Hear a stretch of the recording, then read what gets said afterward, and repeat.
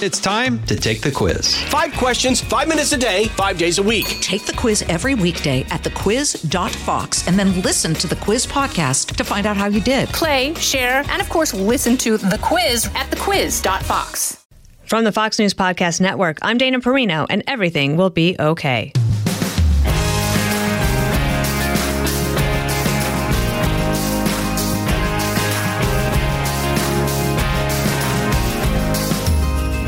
Hello, and welcome back to another episode of Everything Will Be Okay. This week, I'm joined by the author of Die with Zero.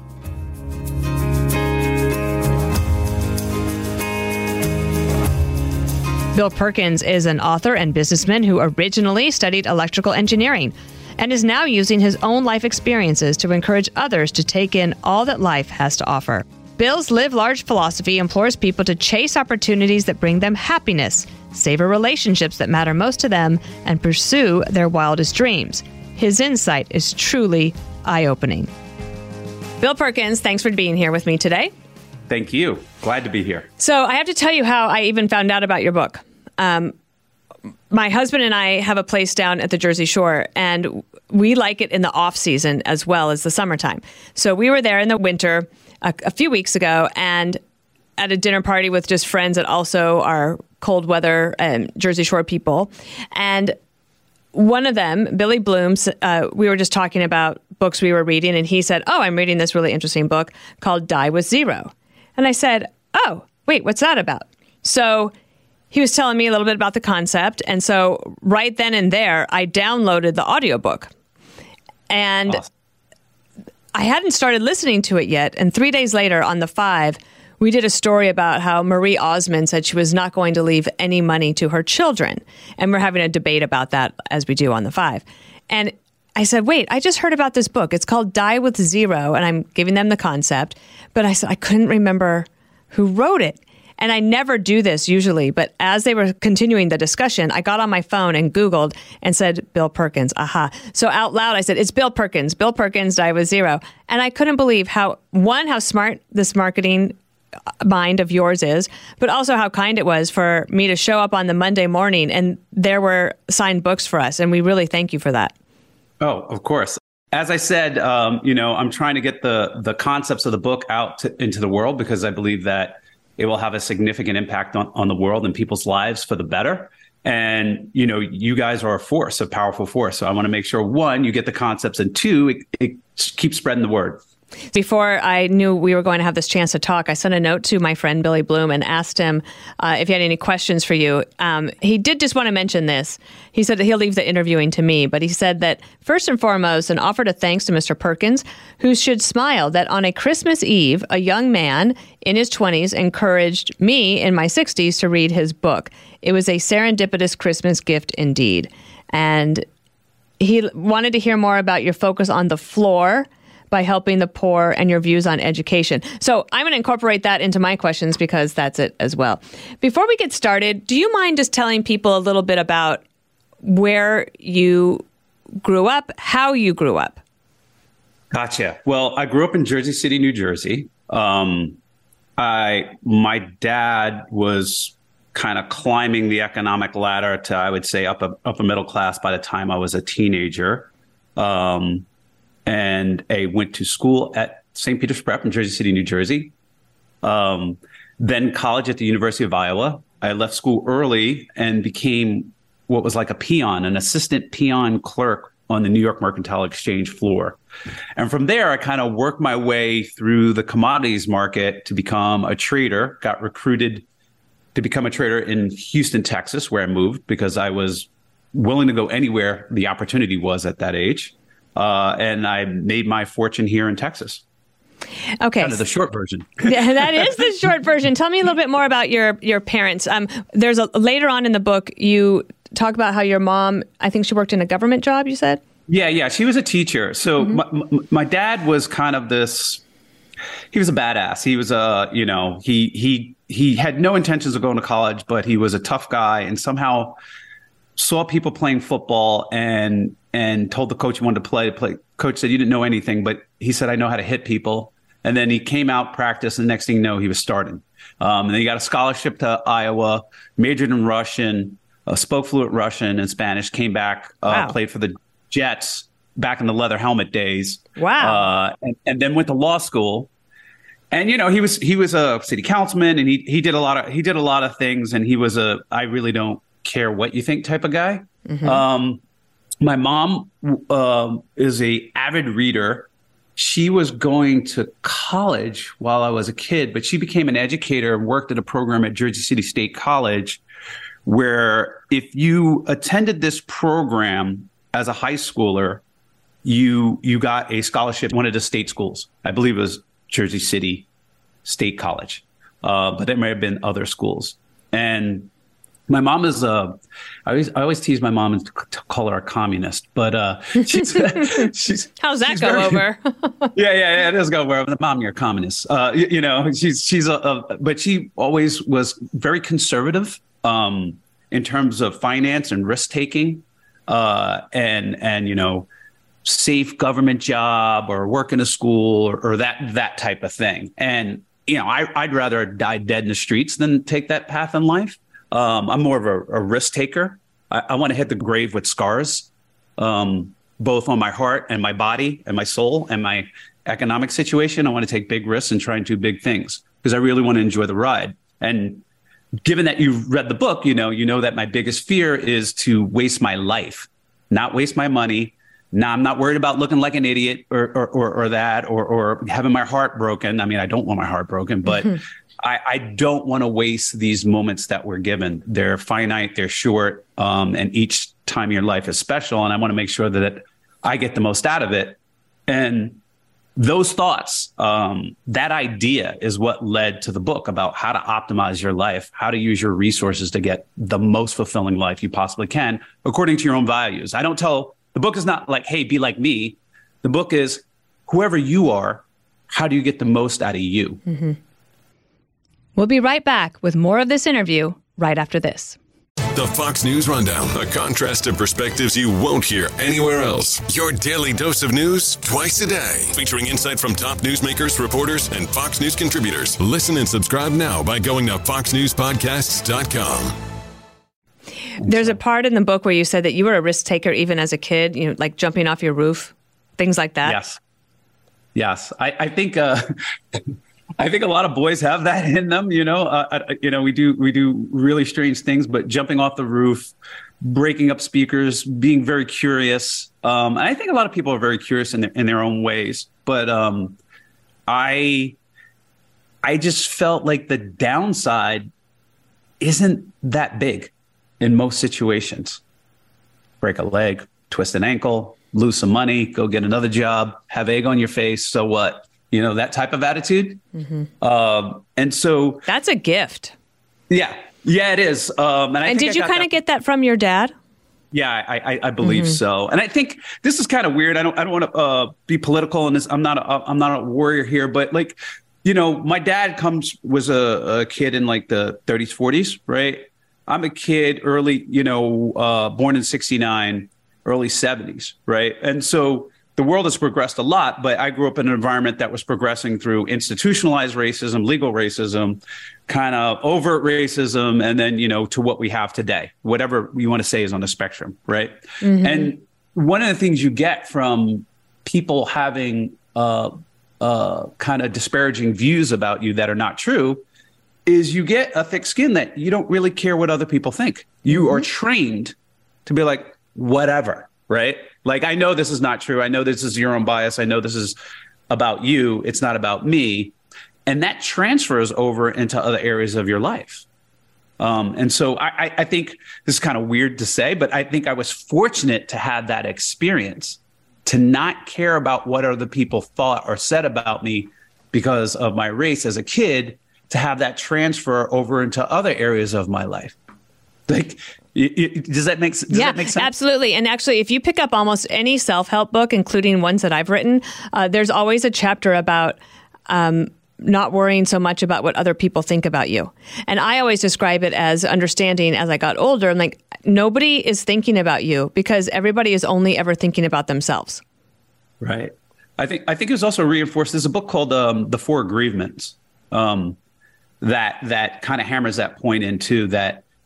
what people see is through the lens of their own being personality. It's not actually you, whether it be a compliment or something derogatory. It's always about them. Yeah. And so, things like that kind of solidified my position and kind of freed me. I think a lot of people who don't start the business, don't say I love you first, don't move to another city, don't go on the endeavor, is not because they can't take the financial risk or the emotional risk. It's that they can't take the ego risk of judgment or the perceived judgment of others. Yeah, well, that was true of me because I met my husband on an airplane. This is 1997, so we didn't have phones or anything like that to distract, right? And or AirPods. And we were the last two people to get on the plane. And we sat down next to each other. He was reading a book that I asked him about. It was The Tailor of Panama by John le Carre. And I'm a big reader as well. As it sounds like you and your mom and I would get along on that front. And yes. He was much older than me. He's 18 years older than me. I didn't know the exact age. He's British. He lived in England at the time. I lived in Washington, D.C. He had just gotten a divorce. And he could have been an axe murderer. But anyway, 6 weeks later, we went on our first date when he was back in America. And 6 months after that, I moved there. But what almost kept me from going was my fear about what everyone would think about what I was doing. Because I was leaving a pretty promising career on Capitol Hill. I was rising up through the ranks and I had a pretty good handle on things. But I think that as I read your book, I kept thinking about what's the biggest risk I've taken. And it might have been that one. And it had the best reward because we're celebrating 25 years of marriage this year. Yeah, that's amazing. It is that fear of judgment is paralyzing. Yeah. And there was a family friend had taken me aside at Christmas time and she said, do not give up on this opportunity to be loved. And when I have a chance to give advice to young people through my Minute Mentoring group or however else, my favorite piece of advice to give is that choosing to be loved is not a career limiting decision. So take the risk and move to where that person is and your career will flourish no matter where you are. I truly believe that. Yeah, I'll give you a +1, an exclamation point, and an amen on that one. I really, really, really love that advice. Let's get more into the book. Okay, it's called Die with Zero, Getting All You Can from Your Money and Your Life. Could you tell me when the first seeds of this book were planted? Was it when the guy told you shouldn't save $1,000? Yeah, I mean, it doesn't come to me like all at once, right? It's kind of this journey. And that was part of the journey. My boss at the time, Joe Farrell, who's actually friends with Bill Hemmer, had overheard me discussing saving money. And he can I curse? Sure. I want to quote him. He goes, he goes, you're an idiot. What are you doing saving this money? And kind of explain that you came here not to make 1,000. You came here to make millions. What are you doing? Go enjoy your life. You should be out spending, having a good time. And it kind of was a slap across the face because I thought I was going to get a pat on the back and I got like, you're an idiot. And I thought about that and I was like, he's right. So I kind of ping ponged the other way, like every single dollar I made, I spent, and I was at that age where it was kind of like, everybody has this, like, I want to be rich before I'm 30 or 25 or 35 or this kind of number. And, everybody is wanting to say that for a reason, right? They're not saying I want to be rich at 85 or 90, right? So inherent in that is some sort of value, some sort of experience that you want to have that is not as valuable to you as you age. And so kind of wrestling with these thoughts and reading the book, Your Money or Your Life. I don't know if you've heard of that. I have, book, yeah. That book is kind of the Bible to the FIRE movement. Before the FIRE movement, there was that book. And that kind of started the FIRE movement. And it explains the biggest thing you get out of that book is the concept of enough and what money is. And money, and their definition of money is something you exchange your time for. Right. Mm-hmm. And so when I read that book, one of the exercises you do is you start to convert everything into hours of your time. So when you look at like, hey, I'm going to go to the movie theater, it's not, $7, it's like, oh, it's an hour 20 of my life, that I'm going to have to work. Or that t-shirt is like, 2 hours of my life that I'm going to buy.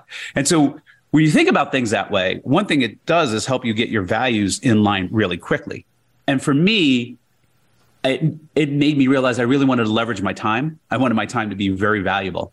So I never had to do these calculations again, right? Like, do I really want to work 2 hours for this t-shirt? Right. That type of thing. Right.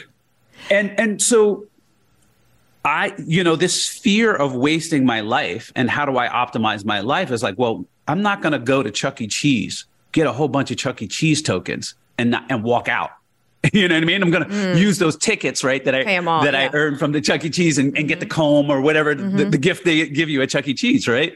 And that's how kind of I thought about money is like, I'm not going to exchange hours of my life when I can be doing anything for dollars that are there to, one, help me survive, but two, have all the choices and experiences I want that fulfill me, and then die with a bunch of money. That just is a waste of life. And going back to my biggest fear is wasting my life. I was like, okay, how do I do that? I've always had financial anxiety, I would say. Right. And I'm sure a lot of people tell you this. It's certainly eased now that I'm not worried about paying my bills. But I remember when I started working while I was going to college as well, I would pay, this is going to make you scream. I would pay my student loan and my car payment 3 payments in advance. Like I would make sure that I had paid them up so that just in case I didn't have the money in 3 months, I wouldn't have my car taken away. And then I meet my husband, and he's much more of a pay the bill on the day it is due kind of guy. And it would give me such anxiety. I'd be like, oh my gosh, I would hate to get a phone call or like the text now from Verizon saying you're overdue on your payment. That makes me want to scream. I get hives from that kind of a thing. Again, it's a lot better now, but I'm the kind of person who I guess, and you talk about this in the book, there are people who worry so much about getting older and not having enough money to take care of yourself. How do you help people think in a different way? Well, I mean, the purpose of money is to fulfill your life, right? And the first thing is survival, right? I don't, we know there's going to be a day when you're not working, that you're going to have to pay rent and feed yourself and the basic necessities. And we have to first tackle that number to relieve the anxiety, right? And once that number is you have to sit down, you have to look at these numbers. How much will it actually cost you to live? What will be your Social Security? What's your inflation adjusted? All these things that a financial planner will be great at helping you do. And the one thing you got to pull the reins back on your financial advisor is don't include trips or vacations or what you think, my life will look like in a carnival version. Let's just get the survival number right. And then the rest is your choices, your fun, your charities, all the experiences that you want to do for your money. Then you can start allocating, okay, when do I want to spend that? How am I going to spend that down when I die? And so I think once people, the people who have a guaranteed pension by the government, and, their survival number is set. So really they're just allocating, they have the best pension, the best savings plan in the world, right? The full faith and credit of the United States government. So they're really just thinking about how do I allocate the rest of my money throughout my life, given my health and how my health will deteriorate over time, and the things that I want to do and where they belong in my life. And everybody has to do that. And you're talking about anxiety, and you need to get your survival number locked in. Right. Tell people about this. This was fascinating. I haven't done it yet. It's almost like kind of scary. Yeah, it is, because people, it's your food, your clothing, and your shelter, right? You're just surviving, right? Like, what if I need to survive, and your health and maintenance, right? What does that look like if you're going to retire at 63, 65? How much money do you need to have based on where you live? It's going to be a different number if you're in Iowa City, Iowa, versus Jersey City, versus Virginia, versus Florida. You may even move to make it cheaper. Some people I know have moved to Bali or Costa Rica, right? And they're like, I'm living like a king on, that type of thing. But once you've done that math of like, okay, I need to save this money, getting this return. This is my expected death date. I can add 5 years on it if I want to be conservative, right? And that's different for everyone based on their health, whether it's and smoke, where was in the book you tell people, and I could add it at the notes at the end. Where is it that you can go and calculate that? So there, in the book we looked at these there are actuarial tables that you can look at, or insurance tables. I hope those links are still valid that are in the book. But a simple Google search on actual tables, lifespan calculators, et cetera, are out there, and there are many. Okay. I'm going to do it before this airs. I'm going to do it. Right. And nowadays, if you are, if you go to your doctor or you go to one of these fancy doctors where they pull your blood and they look at your genes and they look at your telomeres, they can pretty accurately predict the latest that you can live. Right. Based on your telomeres. The science is kind of crazy okay. nowadays. So once you figure that out. Yes. Then once you figure that out, then you know, okay, how long the money has to last me. What does shelter look like for me? And what if you're like, what if going down the road, then you need a new roof on your house? You have to have money to pay for that, right? Well, you don't necessarily have to have money for that. So a lot of people try to go, well, I need money for a new roof, and what if I break my leg, and what if my car breaks down? And so what they try and do, because they have this fear, is to act as their own insurance agent. Right. So they start hoarding money for all these what ifs in their head, and they're not logical. They're not based on the actual statistics of your roof and the probability of it happening to you. It's just, I'm afraid, let me hoard money. And that's their fear. That's many people's fear response is pile up the money, right? Oh, but what if this happens? And I argue in the book is that you are not a good insurance agent. 1, you have a customer of 1. 2, you really don't know the business. 3, the margin and the edge that you're giving up, which is basically hours of your life, in order to insure against these activities that you're not an expert on, you're better off just buying the insurance policy. Even though insurance policies, they have an edge. They're better than casinos on their edge. It's still better than what you can do. And that frees you to have a more fulfilling life. Instead of allocating this pile towards what if scenarios outside your area of expertise, you allocate those piles to a trip with your family, another dinner, a charity that you want to give money to, whatever the choices you want to make, right?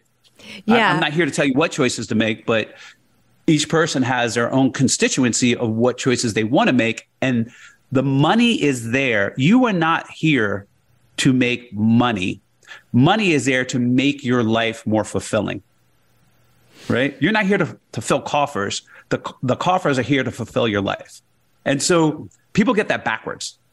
Mm-hmm. Not when I say it, they're like, yeah, it makes sense, but they don't live that way. The book is so interesting because you're very logical. And when I read it, it all makes sense to me. And then I walk right up to the edge of the diving board. I'm like, nope, I can't do that. Yeah. And it'll be interesting to see if I can take the plunge on some things. In particular, I was just thinking about my mom who is retired now, but when she worked in marketing and helping people figure out where to do long-term care for their elderly parents. Right. One of the things I loved is that she said often the first question was from the kids are about to make this decision about placing their mom or dad into a facility. One of the first questions was, do you have Fox News? And if they didn't, then we're like, we can't even talk to you then. We have to walk away, which I love that story. But, the cost of care keeps going up, especially on that back end of your life. In fact, there's a story in the Wall Street Journal that there's a facility in Wheaton, Illinois, that's just announced that they are increasing by $25 a day. So families who have their mom or dad in there all of a sudden have $750 more a month. And the guy interviewed said, my mom has terrible dementia, but her body is pretty healthy. So she could live for many more years, and he doesn't know where he's going to get the money. In your mind, then, being logical, is that an insurance answer or a savings answer? I think it's an insurance answer by and far. Like you don't want to take these risks. Do you want to take the risk on costs exploding, inflation 20 years from now? You want to buy long-term care insurance. And if you look at long-term care insurance, buying it early, it's pretty cheap. It's very cheap. In fact, I think I did that even 20 years ago, and I've kind of forgotten about it. I guess it'll be there. Yeah, it's still there. It's still out there. It's still a competitive market. They want the money. They want to take your money. They want to invest it in the stock market or whatever they do. They want to make more returns than what they'll have to pay out later in future care costs, right? And there's also the idea that you just might die and you never actually use the long-term care. And they have a whole pool of people, right, who think they're going to live to their 90, right? Everybody's afraid that they're going to live to 95 or 102, and they're dropping dead at 72, 76, 65, right? Whatever their pool is. And so they are crushing it, and you get a discounted price on and peace of mind that you don't have to worry about that your costs are covered. Right. It takes a little bit of work, right? You're going to have to find the best policy, et cetera. But that's another example of people trying to be their own insurance agent for risks that they're afraid of. Right. If you're not afraid of these risks and you're willing to take them, by all means, take them. Right. Yes, absolutely. And then chapter 5 is the one about kids, right? Yes. Yes. OK, so I don't have children. I know that you do. Beautiful daughters. Thank you.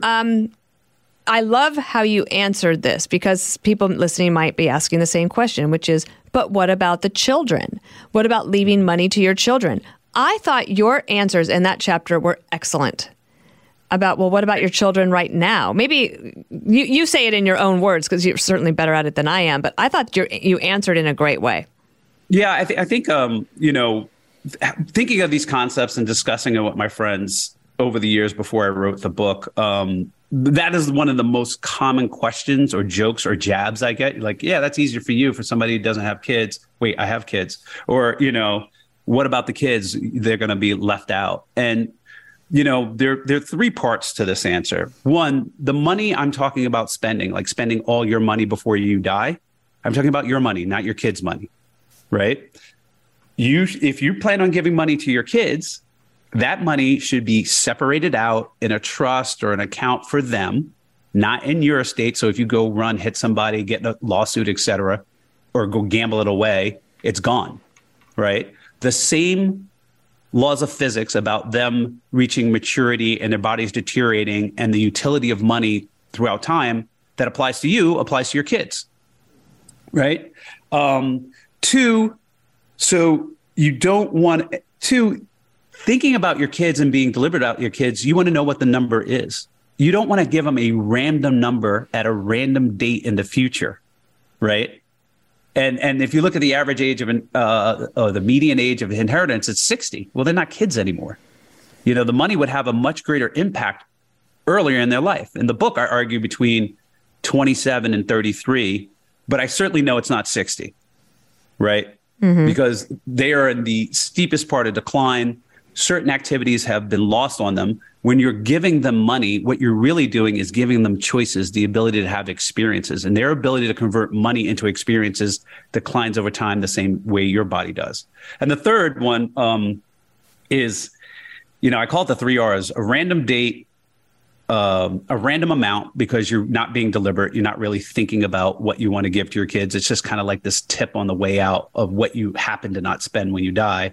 And then random people, because unfortunately, sometimes kids do predecease parents, right? Yeah. I argue that it's much more impactful and much more loving and much more deliberate and intentional to figure out how much you're going to give to your kids, carve it out and put it into their estate. That doesn't mean they get the money when they're 5 or 10 or, they're playing video games. It just means that it's theirs, and control of it turns over at a date you set.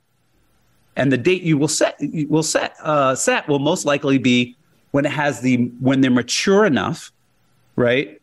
Both mentally and physically to take advantage of the money, but before they're in decline, when it has the most impact on their life. Could you tell the anecdote about the woman who becomes a single mom, who later gets remarried and has her life back on track, but her parents had left her money after she died, but it would have been much more helpful for her to have that money earlier on. Correct. I can't remember. Her name escapes me right now. Me too. But it's essentially, her parents did kind of the cultural traditional thing, right? We'll just when we die, what I have left over is yours. Not really thinking about what has the most impact and what is most meaningful for my kid. What is the most loving way to think about this? Not really being intentional. And so her story about, hey, she was struggling with 2 small kids and could have used money for the house, et cetera, at this date, versus when she got the money, when she finally was back on her feet. And yeah, it was nice to have some extra money, but really could have used it earlier in her life. Right. Yeah. Really could have made things much better. That struck home to me that, and in fact, I did something a little bit of the reverse. So, my parents divorced in 2000. My mom is retired and she lives in Denver. She has a great life, great friends. She's in good health. But she's cautious and she can be very frugal. And I'm sure she'll listen to this podcast, so she'll hear this. She'll hear about this. She wanted to do things like play golf with her friends. And you know how gas prices will go up now and then. Sometimes she would get a little cautious and be like, maybe I shouldn't go golfing down there because it costs so much money to get back and forth, etc. Well, there was one Mother's Day, I think it was, where I was not prepared. I had not sent a gift. I had nothing was going to make it on time to my mom. And flowers weren't necessarily going to be enough. So I had this idea, and I created something that I call the Fun Fund. And I just put some money in there, and then I top it up now and then. And I gave it to her and said, this is walled off from everything else, like all the bills and all that. But this money is for fun, and you have to use it. You can't sit there. Don't think of this as a savings account. This is money to go to the movies, go to the theater. And it was a way for me, at this point in my life, I've had some good success that I didn't anticipate having. Of course, I was ambitious, but I didn't know things would turn out this way. And so the Fun Fund has become something, one, I have a ready go-to gift I can always give if I'm running late on finding something for her. But it has also just ease the pressure a little bit. So it was like the reverse. Yeah, I think you just create. I wish I did something like this. In the book, I talk about my grandmother and how I made it. I gave her a gift, and the only thing she did was buy me a sweater. And my mom corrected me later after the book. She's like, "Well, she did also buy a necklace for your daughter, but she didn't spend the rest of the money." And also, wasn't it that your mom said that don't tell your grandmother that you made $1 million because she'll just worry about you're going to lose it. She'll just worry about it. And this is kind of like in the culture, right? Yes. Like our parents, our grandparents are people, around the Great Depression and World War II. And this is kind of like inculcated in their heads forever about saving. And I'm coming along and it's like, well, life is about living. We're not here to just survive. We're here to thrive. And I'm like, well, given our resources, no matter how little or how much, how do we thrive? How do we allocate and spend capital throughout our lives in order to get the experiences we want? How do we use our resources, including our health and our time, right? How do we maximize our lives? And so it's tough though, right? Because this has been ingrained into people's heads consciously and subconsciously over a century. Yeah. And also, I always say we are so blessed. We were all born in America. We are America. We are American. We are educated, and we have opportunity. And opportunity has been amazing for us. And we have a system of laws where laws are followed. Of course, laws can be broken, but our system of justice works. I thought it was also interesting in the book. You said that most people who retire with X amount, let's say that you retire with $500,000 in the bank, that it's most likely that they will die with $475,000 in the bank. Yeah, if you look at the charts, people's net worth keeps going up in their 70s. And I put in the book, like, when's the party?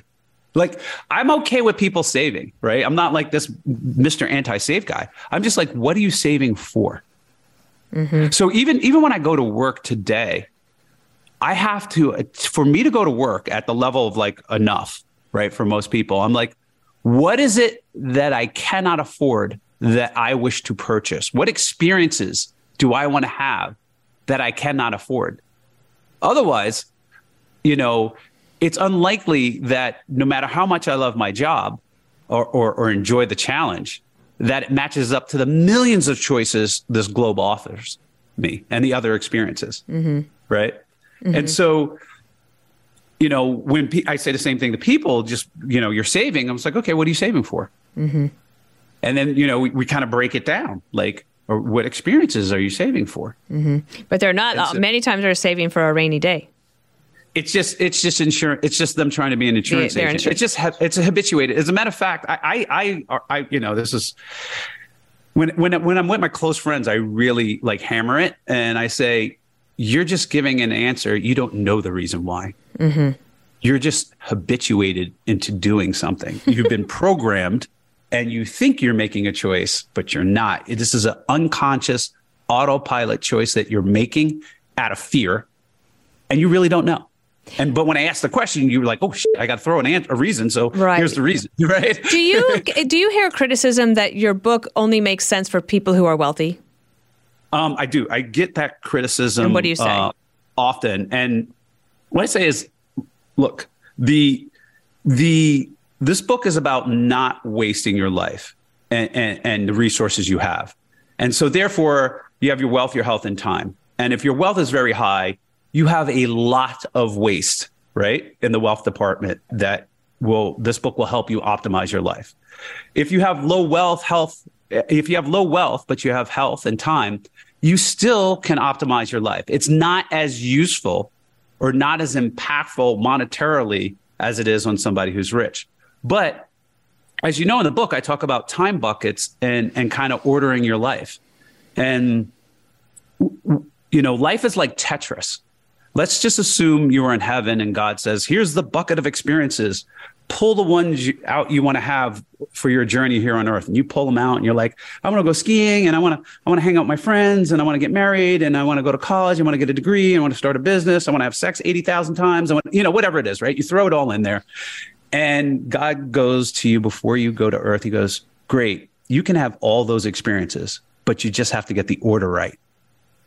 And you're like, wow. Okay. And a lot of people, they have the experience like, I want to hang out with my daughters and go to the movies with X times, but they think that's going to happen when they're teenagers, right? It's not. Mm-hmm. Trust me, I have two daughters. It's not. It's going to be the earlier times in your life. And you're like, oh, I didn't get the order right, so I don't get the high score on those experiences, right? Yeah. Hey, I want to go partying and I want to go clubbing or whatever, but they didn't do it in their 20s and now they're married and it's like, hey, you're not going to get as many clubbing experiences as you had, right?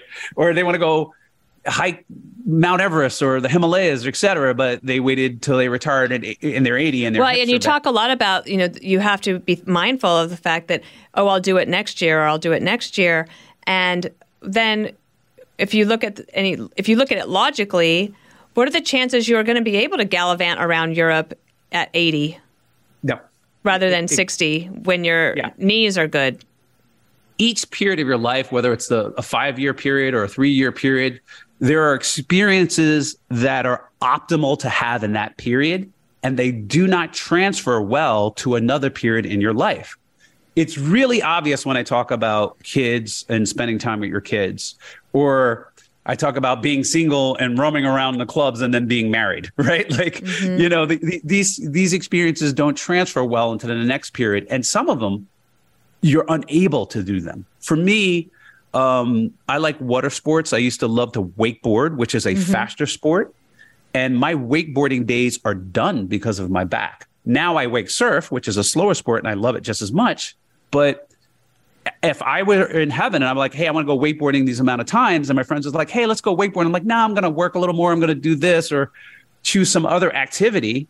I got to be kind of aware that this may be my last chance. You also, and we talk a lot about on this show about fulfilling your purpose and charity and finding a cause that you care about and making a meaningful donation, whether it be time or financial resources, whatever you can do, given where you are in your life. You write about somebody that you know who's very wealthy, who lives very frugally, but has donated a lot to charity, and that's what they wanted to do. Right. So the idea of this whole concept of the moment is now and living deliberately and having a maximum impact applies to all your decisions and applies to all entities. It even applies to charity. And so this person lived frugally as possible. And then when they died, it was one of those like, oh my gosh, when they died, who knew they had, X millions of dollars and they donated to a charity and everybody's happy.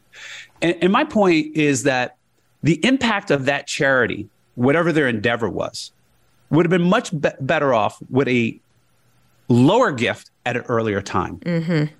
Right? Charity everything has a return on its investment. Like, let's just say it was saving lives. Do you have a lot more money in the future, but 10 people died or 100 people died in the past, right, that could have a compounding impact because, the funds weren't available, right? Or education, which has a huge return on investment, right? So I believe this person's charity was towards education. The return on education is massive, way more massive than your savings ability, or the long run return of the stock market, and has a radioactive effect. One of the charities I supported was donating to these kids in Africa in a village, and we asked, could we donate to another person, a brother, or in this village, and they were like, no, that one person will lift that whole community up. We want you to donate to another one. And I was like, wow, that's pretty powerful. Yep. Yep. I love it. So my husband and I do some work with mercy ships in Africa. And of course, we have charities that we support here at home as well. But there is something about that ripple effect. Right. It's greater than your ability to save. And so, if you're deliberately thinking about, hey, I want to make an impact, I discussed that now is the time. Now is the time for maximum impact. And going back to your earlier question about people who don't have money, is this book teaches you how to get the maximum out of what you have, no matter what you have. And a lot of that is life ordering. If you have no money, it's like, hey, you'll think in a mindset of like, hey, do I go hang out with my friends or do I play checkers with my grandma who's not going to be here in 5 years? Right. I was reading a novel called Any Human Heart that Jessica Tarlov recommended to me. And there was this, I thought about you and Die With Zero, because in it, he has to go get his passport renewed in his 70s. And he said, wow, this is just a way of looking at your life. He lived 7 passports. When you have to get it renewed every 10 years. And I was like, wow, that is actually very interesting, because life does go by very fast. And all of a sudden you're like, wow, I need another passport.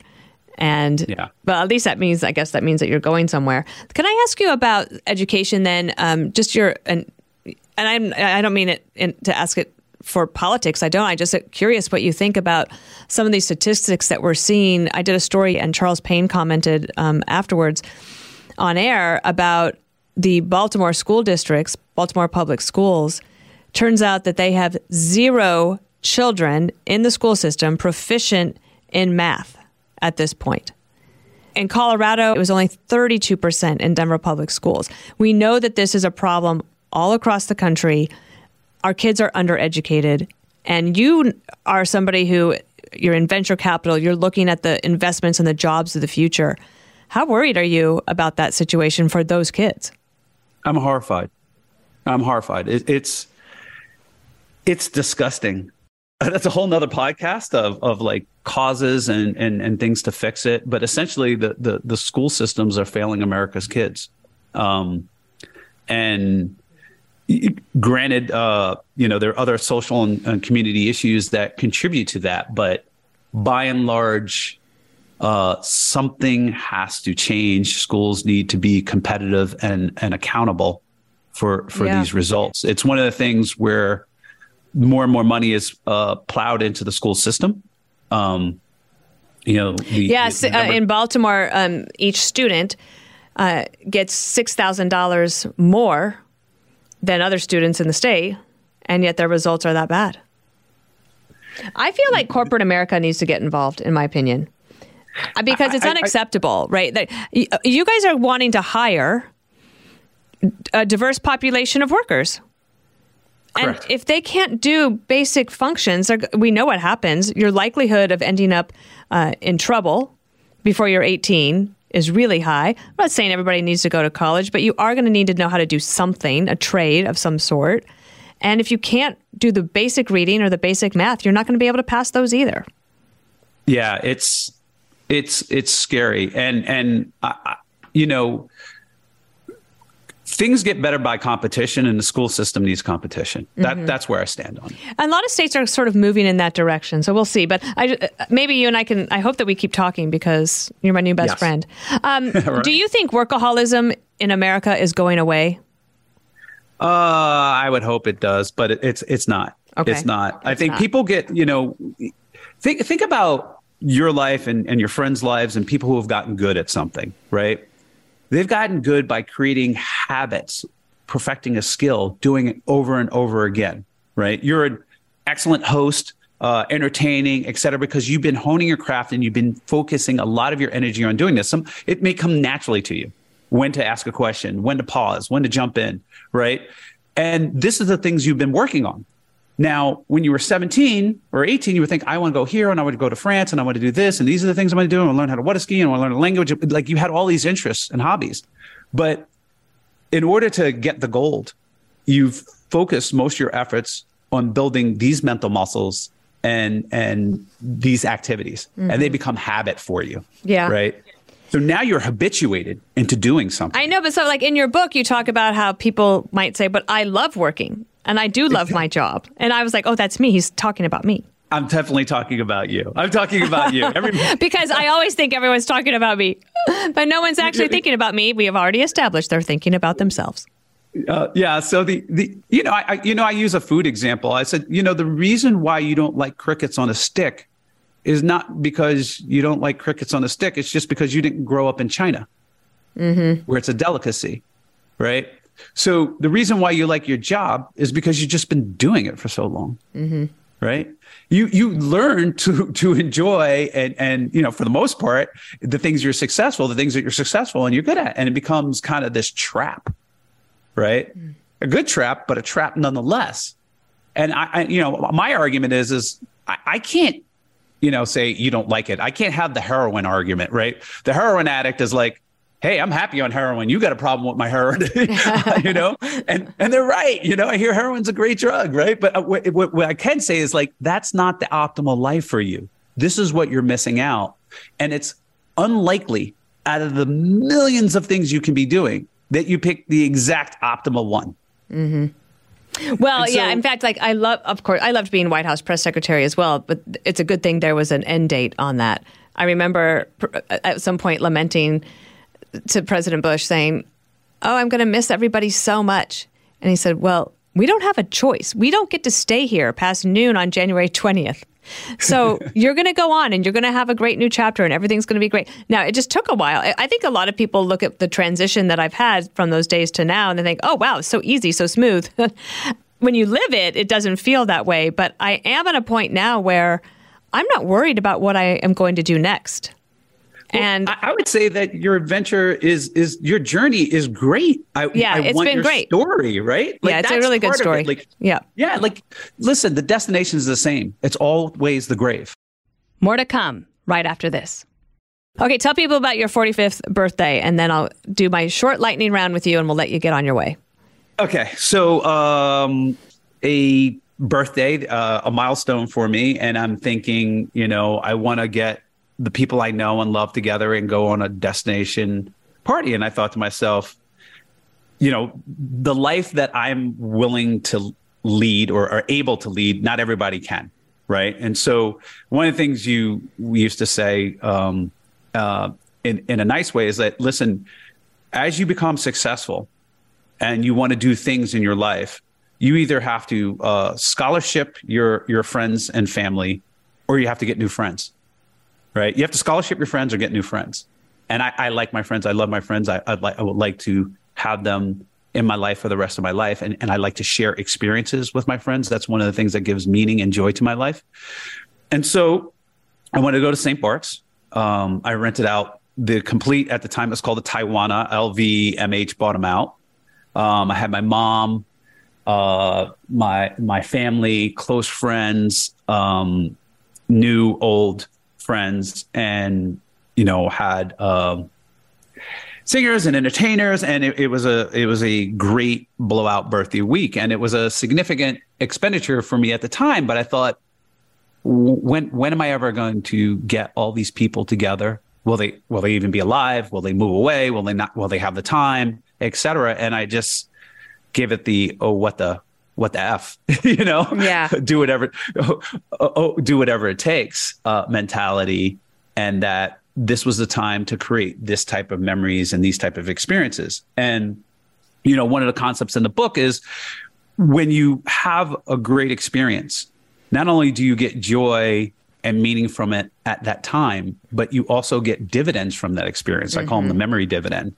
And that instead of looking at it as like this giant expense, it's this investment into my retirement, because you retire on memories. You really don't retire on money, you know, you just kind of reminisce about the old days and the things that you did and the life you had. And anybody who's ever hit a game-winning home run, had a first kiss, had sex or whatever, they understand the memory dividend. They're like, oh yeah, you're right.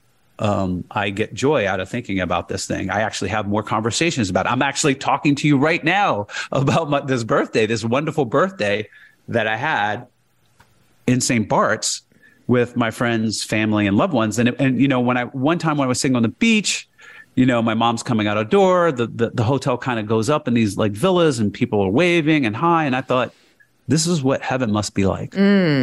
All your loved ones with you, it's beautiful, the beach, et cetera. It's like, I'm here in heaven right now. And to this day, it's one of my most cherished memories, cherished experiences. And I still get dividends from that experience. Love it. 8 years ago. I love it. 9 years ago. Okay, I have some short questions with Dana Perino. That's what we call them. Okay. Do you have a biggest regret? Yes. I'm going to give you two. Okay. One is anytime I've ever hurt anybody unnecessarily out of anger. That is my biggest regret. But the second one is not going backpacking throughout Europe with my friend Jason Rufo when we were clerks on the floor. He took off time, borrowed money from a loan shark, and went backpacking through Europe. Wow. I said you're crazy. I'm going to stay here and work and try and get ahead and grind. And then to be told that you should have saved $1,000. Exactly.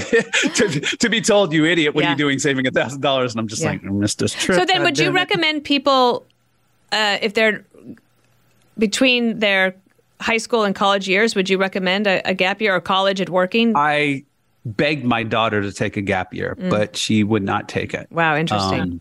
I begged her, but she wouldn't take it. And, you know, it's kind of one of those things like, when are you going to really do something like that? And will it be age appropriate if you decide to do it later? And that type of thing, right?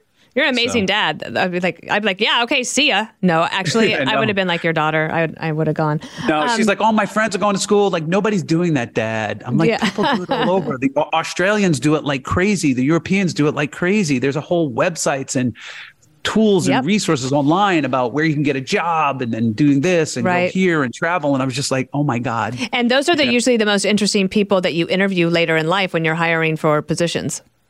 Oh, it's quite amazing. I was in Australia visiting my brother, and the waitress started chatting us up because they're very friendly overseas. And they're just like, what are you here for? And it's like, well, I'm just working. You know, we got to talking, and she says, I'm here just working because Australia pays very high wages. And then she's going through Southeast Asia, backpacking through China on a train, et cetera. And I was just like, oh my God. I know. I always wanted to write. How did I waste my life? I always wanted to write the great travel essay book. And maybe one day I will. I would love to do that. One time I read this book called Blue Highways by William Least Heat Moon. Wow, that just came to me. And he does this trip all around America in a camper van, using only the blue highways on the map, right? So the non-interstate. Wow. People who have never seen a hard copy map don't know what I'm talking about, but I love that. And then I had this idea for I'm a ordering book it right now where as we Peter speak. and I would travel around the country in a RV, and that we would visit all of these places. Like I would go to Kennebunkport, Maine, and see the 41s when they were living. This is back when they were living. And then we would continue on and go see my family at the ranch in Wyoming. And then we would go to California and down there, because we lived in San Diego, come across, see Denver, see President Bush in Texas. And then when we got back to the East Coast, to I-95, that was when we had to make a decision. Were we going to go north or south, where we had a house in South Carolina? And so my husband's nodding along. He's nodding along. And I would write a book about the experience. He's like, okay. And at the time we had Jasper, America's dog. And I said, and the kicker is we take a puppy. And the first thing Peter said was, you can't take a puppy on a road trip. And I was like, you're a dream killer. I've never quite forgiven him for that. I mean, I guess he's probably right, but I had this dream of writing this travel essay at some point. I mean, it'd just be a little bit more adventurous if you take the puppy. Exactly. And imagine the Instagram pictures. Exactly. The gram will love you. Since you have young daughters, I'm sure you've become an Instagram dad. You know how to take the pictures, get the good angle. Yeah. Now they're like, I'm not cool enough. They're like, they wish I wasn't on Instagram. They don't like any kind of publicity for me. They're just like, Dad, we just want a normal life. Well, they sound very well adjusted. A couple more questions. How did you make your first dollar? My first dollar, I was a busboy. Yep. People know what a busboy is. That's Sure. the person who carries the dishes at a restaurant. Yep. My first dollar. Actually, before that, I mean, I don't count dollars for like shoveling snow that you're kind of forced to. You can do that. But yeah, shoveling snow. Okay. And now you don't have to because you're in Houston. Yeah, exactly. What question do you think every manager should ask in a job interview? Well, why do you want to work here? Mm-hmm. That's my question. I always ask, why do you want to work here? What is it that you're hoping to get? And my favorite answer for me is the money because I know I can always show it with the money in exchange of time. But I want to know, are they here to learn? Or is it exciting? Why do you want to work here? And that kind of tells you whether it's a cultural fit for them. Because when people come to work for me, at least, I want them to succeed. I root for the long ball. I root for home runs. If somebody's coming to your organization with expectations that what it offers, because sometimes people build these ideas up in the head and it doesn't, they'll constantly, one, they'll be wasting their time, and two, they'll constantly be looking over their shoulder to go somewhere else. Yeah. And so, So when do you plan to retire, if at all? I'm like quasi-retired. Okay. The idea of the book is like, you don't have to like per se stop working, but you have to use your resources that you're building. Mm-hmm. Right. So a lot of people's like, oh, I love my job. I'm like, listen, keep doing it. Make sure you spend the money though. Right. Why is the money building? You're 60. Like, when's the party, dude? Like, do you have an adventure or an experience that you are planning or that you want to do? My favorite, this is going to sound, I don't know. I mean, my favorite thing is the right now is yachts in the Mediterranean. Okay. The Amalfi Coast. So have you watched My Beautiful Friend on HBO? No, I have not. I'm going to highly recommend it. It takes place in Naples, but then they go to the coast for their vacations. It's the most beautifully filmed show on HBO. There's 3 seasons, waiting on season 4. It's about these 2 girls who are super smart, and their teacher recognizes it, and then they take very different paths in life. But they're still connected, and it's amazing. I think you would love the scenery. Yeah, it's the Amalfi Coast is amazing, and the one thing I would say is like, people are like, oh, that's easy for you to do. You're rich, and I just want to point out every single place I've gone, there's always somebody doing it 1/1000th the price I'm doing it. Mm-hmm. They're seeing the same view. They're interacting with the same people. They're absorbing the culture. They're getting the food. They're soaking it up. And they're doing it. They're backpackers. There's people that don't have any money who are like, well, I'm going to go work or hustle in a restaurant under the, and do it. And so everyone has the ability to do the things I do. It's just I may get there a different way. Yeah. I may be on this boat, but it's the same sun, it's the same water. I think it's an amazing concept, and life is meant to be lived. And God gave us this gift, and people can live their life however they want. But I think one of the things that's great about this book is that it's given me a lot to think about. And also, I feel like I've made a new friend. So I look forward to seeing you in the future. I will be your best friend, but I will be on you to go live your life. Okay, I will do that. I will be on you. The book is Die with Zero, Getting All You Can from Your Money and Your Life by Bill Perkins. Thank you. Thank you.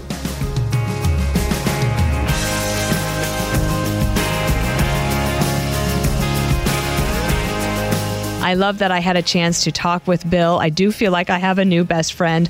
I learned a lot from his book and from our conversation, and I hope you did too. Make sure you subscribe to this series wherever you download podcasts and leave a rating and review. I'm Dana Perino. Everything will be okay. Listen ad-free with a Fox News Podcast Plus subscription on Apple Podcasts, and Amazon Prime members can listen to this show ad-free on the Amazon Music app.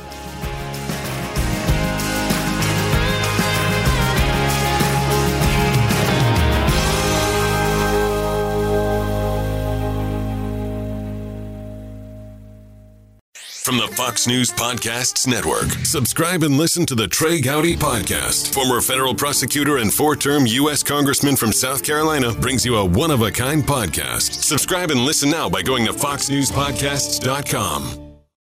Listen to Fox News Podcast shows ad-free on Fox News Podcast Plus, on Apple Podcast, Amazon Music with your Prime membership, or follow wherever you get your podcasts.